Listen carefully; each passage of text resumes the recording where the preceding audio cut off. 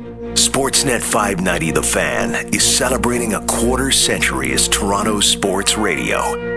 Blue Jays play-by-play broadcaster, Jerry Howarth. It sure didn't take long to have a first most memorable highlight. It occurred on October 24th in 1992 in Atlanta, Georgia. Dave Winfield stepped to the plate in the top of the 11th inning in Game 6 of that 1992 World Series, with the score tied at 2, and the Blue Jays leading that series 3-2. With Devon White and Roberto Alomar on base, Winfield collected the biggest hit in his Hall of Fame career. And a ground ball hit over third, a base hit down the line. White scores. It's picked up and bobbled by Gant. He dropped the ball in the corner.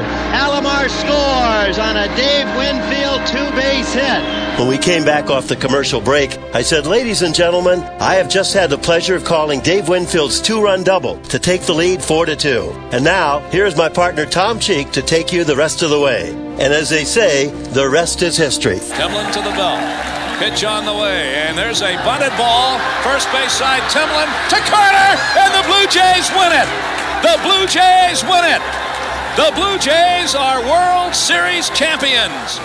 Thank you for making us a part of Canada's incredible sports history and its future. Celebrating 25 years. Sportsnet 590 The Fan.